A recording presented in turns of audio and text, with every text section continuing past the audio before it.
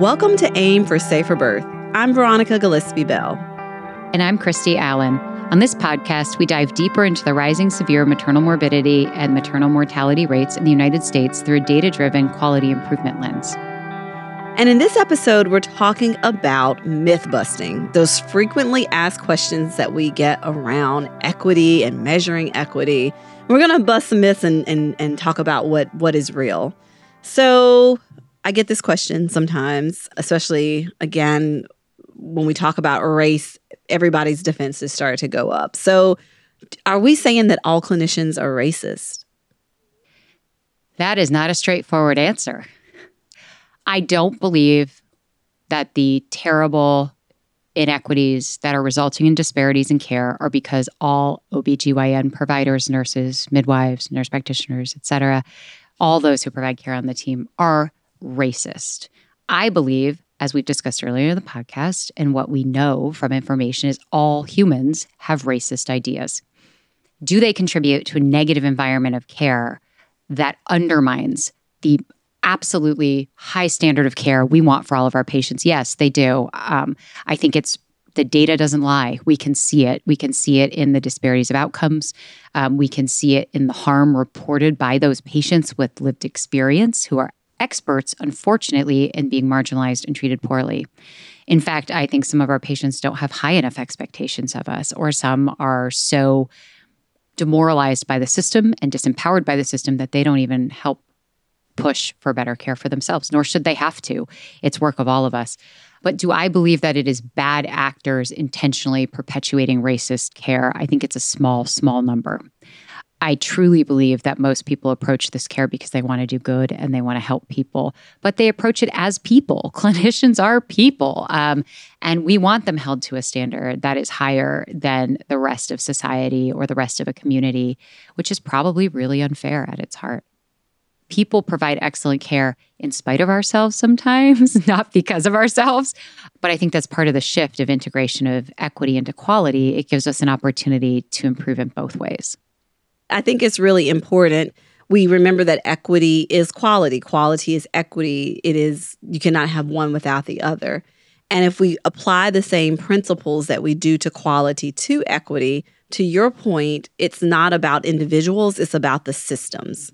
And so that just culture of what is the system that has been created that has caused clinicians to act in ways that are quote unquote racist, ways that are not providing equitable care. And what do we do to dismantle those systems? We have to remember a system produces exactly what a system is meant to produce. And our system is producing what is producing. So we need to break the system.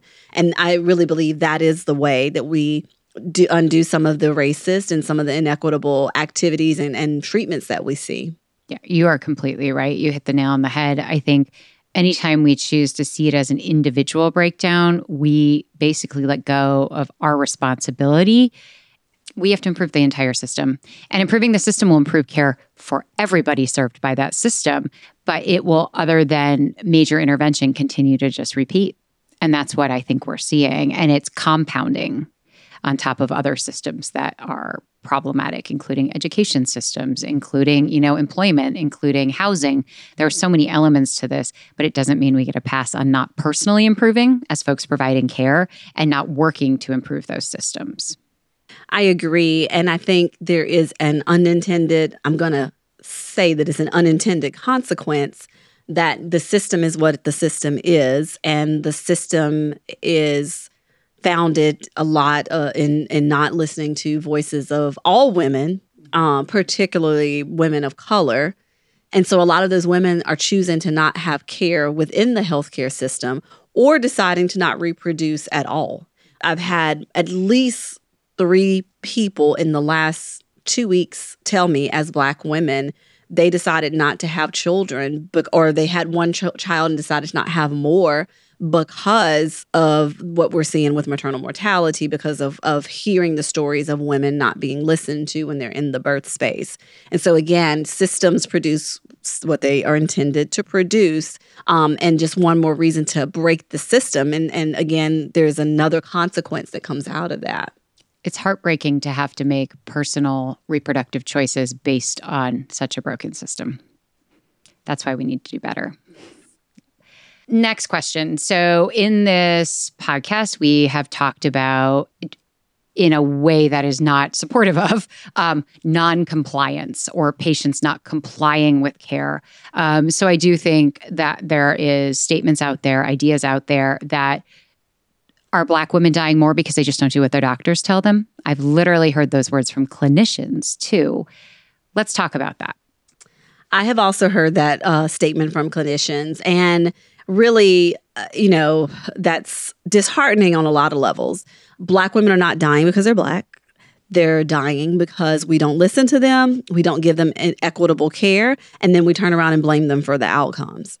Again, as we talked about in our earlier episode, when we're talking about adherence to care, you can't have or expect adherence to care if you don't partner with your patients and have your patients invest in whatever the decision-making process is and whatever the decision is, as well as your patients to understand why that healthcare decision is the right healthcare decision. And so when we talk about non-compliance, we really have to think about the why behind that. And again, Black women are not dying because they're Black. It's because of what we do to them. And we have to always remember that race is not a biological condition. It's a social construct. And that social construct is what makes it hard to comply with care, even if you want to comply with care. I mean, I'm thinking of I am someone that is in the healthcare system. Like, I work in the healthcare system. It is really hard to actually go see a doctor. Mm-hmm. My son is on a medication for his eczema. That's an injection he gets every 2 weeks. I have been on the phone with the insurance company every day for at least an hour trying to get, not the insurance company, with the drug manufacturer, for at least an hour every day for the last 2 weeks, trying to get whatever they need from me to approve him getting the medication. Mm-hmm. Who has time to do that? We have built healthcare systems where it is really hard to access care. And if you have any other barriers where, I'm somebody that's well-resourced. If you are not well-resourced, if you work an hourly wage job where you can't take that time off, if you don't have childcare, if you don't have transportation, all of those are systems and barriers that make it so much harder to access care. It's access and it's navigation, right? So you get there, and then what? It's overwhelming. We even the physical structures of healthcare. Is your clinic on a bus line? Do you have public transportation in your town? Is that available to people? I've lived without a car before, and not in a big city, and it was constant trying to figure out, where do you go? How do I carry groceries home? Maybe not choosing fresh produce because I didn't want to carry it home, right? There are so many pieces that feed into these problems, these systems, these barriers. And I think it can be really overwhelming. And what we're talking about right now is hard. It is hard to hear because you feel like you may not be able to impact it. I'm one person. I'm already working in the system. Yep, I see the outcomes. And I think there is a freezing we've talked about earlier. We're going to talk about that more in our next episode, where we talk about getting started and action steps. But I think that it's important to, as we're discussing this really openly and honestly, that we also keep in the center of that's why we need change, and we're going to chip away at it. I think that's what I have to remind myself, that I might not solve all the problems today, but I need to start taking baby steps towards it. So I think part of it is examining the care we provide rather than the person we're providing it to through a lens of the system. Yeah, I 100% agree with that. It's interesting, when I was getting my master's in patient safety and healthcare and quality, I think this is when I really started thinking about the system. One, my degree is from Johns Hopkins Public Health School. And so half of our courses were in quality and safety, the other were in public health. And so one of my first classes in public health was around racial residential segregation. And so we were asked to take a 1-mile radius walk in a neighborhood. It could be the neighborhood you live in. It could be another neighborhood. I chose a neighborhood that was at that time near my boxing gym, a little different than the neighborhood that I live in. And so we were asked to think about, when you're doing this 1-mile walk, think about transportation, think about access to food, think about economic stability, like all of these things. And so what I noticed in this one little 1-mile radius walk, it was a predominantly Black neighborhood, average income $40,000 a year. The closest place to get green vegetables or to get, vegetables and fruits was a Whole Foods, which is not quite affordable when you're making $40,000 a year. There was no green space to do anything. There were no crosswalks where it was designated on the street that you could walk safely. The sidewalks were broken, so there's no bike riding. Conveniently around the corner, instead of a grocery store, there was a Rally's, there was a McDonald's, I think maybe a Burger King. There was a convenience store on the corner. There was a nightclub. I saw an ad for menthol cigarettes. I mean, when you think about that's the environment that a patient comes from, they are behind the 8 ball before they walk in the healthcare system. And so, again, thinking about compliant or not compliant, think about all of the barriers that patients have to be able to be, quote unquote, compliant with care. Mm-hmm. Mm-hmm. Yeah, it's a deeper understanding. And I don't think we, frankly, in the healthcare system have time to allow our clinicians to work through some of that. I think that's one of the barriers when you are meant to be doing nutrition counseling, but you can't ask about food access in a way that is meaningful or sustained. And again, it's back to something I think we've talked about already, which is when we ask, what do we have to offer in case somebody says, yes, I need help with that. I think that's why one of the key concepts in the AIM bundles is building in resource lists, referral lists. It's not a meaningless task. It empowers us to actually screen people. Whether they choose to use the resource or not is completely up to them and sometimes doesn't happen. But at the bare minimum, we need to equip people with tools that we know exist. Sometimes you just don't know what's out there. Along this line, as we're examining the patient's sort of life, really, and the barriers that creates, can we talk about concordance of provider and patient race? So there's a lot out there. I hear a lot like, people do better if their provider is concordant with their race, if they look like them, for lack of a more formal term. Thoughts? So there is data that shows that, and really is founded in when you walk into a room and somebody looks like you. Especially, we talk about these positions of power. If you're the patient, then you immediately exhale because this is somebody that you feel is going to, quote unquote, get you, and so or understand you. And so it establishes trust immediately. With that being said, we cannot solve this problem or expect for Black and brown people and physicians and providers to fix the disparity problem by making only Black and brown providers or saying that patients only have to see Black and brown providers. We know from a physician standpoint, only about 6% of physicians identify as Black, 5% as Latino, and then it goes even further down when we're talking about American Indian and other minority racial and ethnic groups. And so, if we say that concordance of race improves the outcome, and then if we just hang it on that, what does that say for our patients then? Again, that concordance of race is not just because we look the same, it's because of trust. And so any provider can establish trust with their patient. I, as a Black provider, can relate to my patient that is white and still establish trust, even though we may have different backgrounds. Many of my patients and I have different backgrounds and different understandings. And even my Black patients, I'm taking care of patients in New Orleans that have a lot of them never been out of New Orleans. I grew up in Mississippi, completely different. So we still have different backgrounds, but we are still able to establish trust. And we remember trust is the foundation of any relationship. That includes patient-physician relationships. So yes, there's data that shows that concordance of race does improve outcomes, but that doesn't mean we can't have great outcomes when there's not concordance of race. Thank you. That's really helpful clarification because I think the focus on that sometimes, let me first say we absolutely need more physicians from the communities that are most at risk to be served by people who look like them, come from there, understand the real barriers.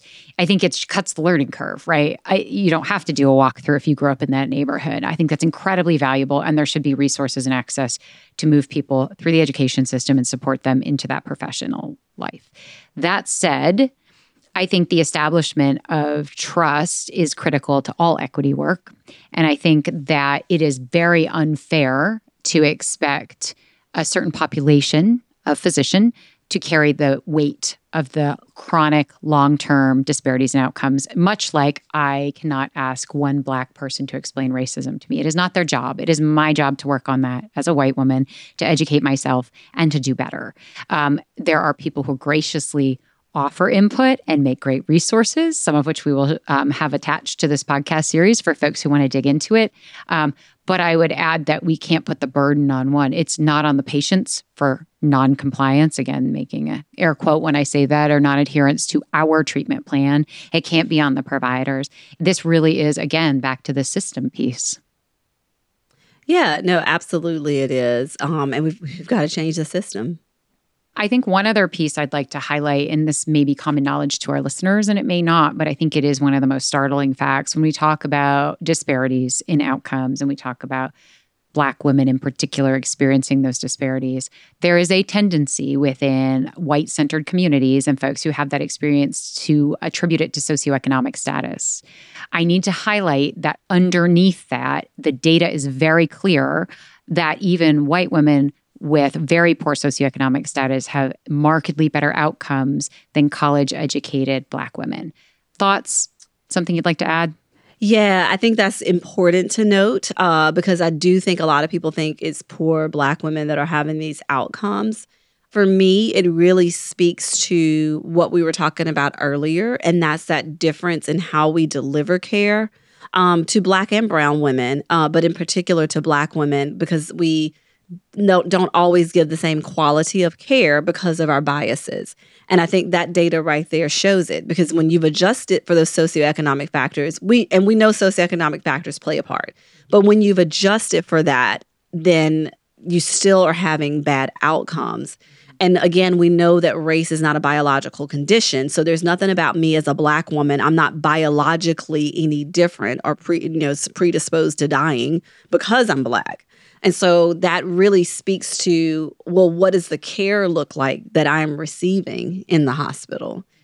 To me, it's the biggest argument for why we have to do equity work, why we have to measure in a disaggregated way so we can make sure that we are providing the same quality of care to all patients, regardless of race and ethnicity. It's checking ourselves. Yes. As a system. Yes. I think that when I hear you talk, I like to condense it down while I'm trying to figure out what I'm thinking. And, it's the bodies of Black people who give birth aren't broken. It's the system. And so we can work on both, though, which is the provision of care within that system. And I think that's an important focus to keep. I also think it prevents us from placing accountability with the wrong parties or with parties that are doing the absolute best they can with what they were given.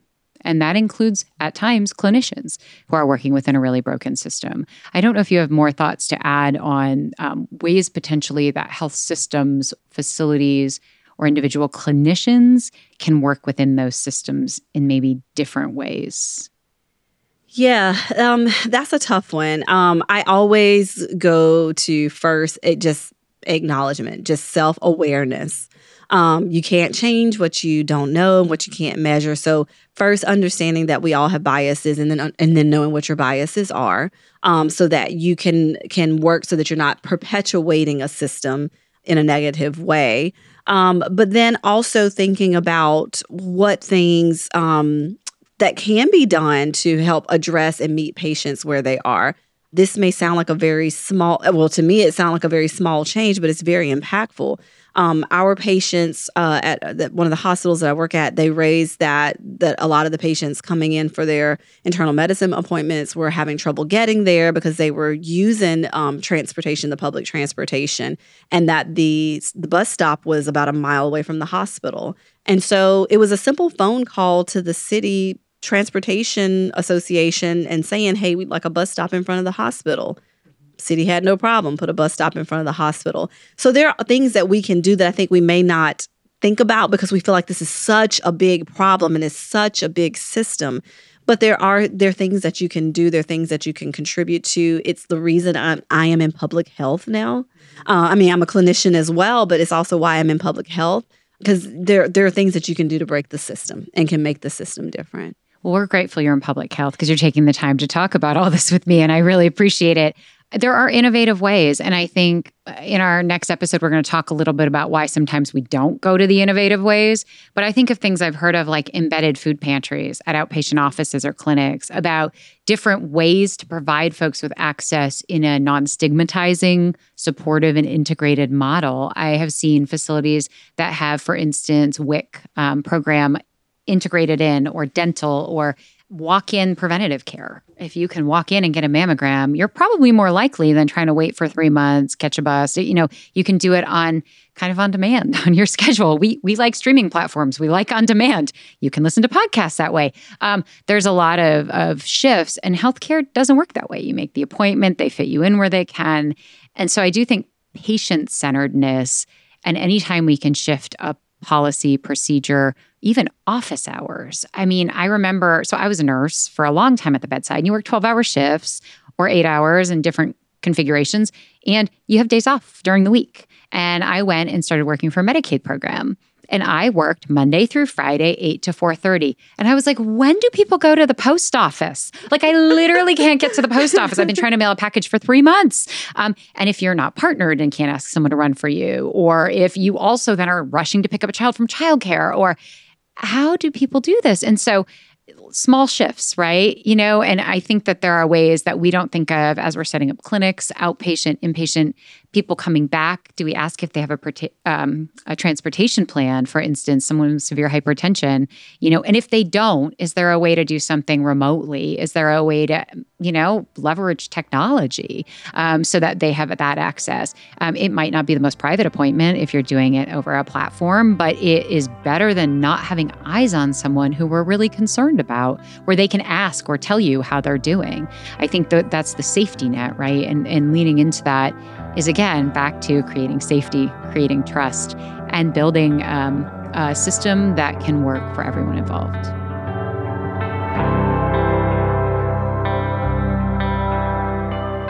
Thank you for tuning in to Aim for Safer Birth. If you like this show, be sure to follow wherever you get your podcasts so you don't miss an episode. And to learn more about the Alliance for Innovation on Maternal Health, visit saferbirth.org. I'm Veronica Gillispie-Bell. And I'm Christy Allen, and we'll talk with you next time on Aim for Safer Birth.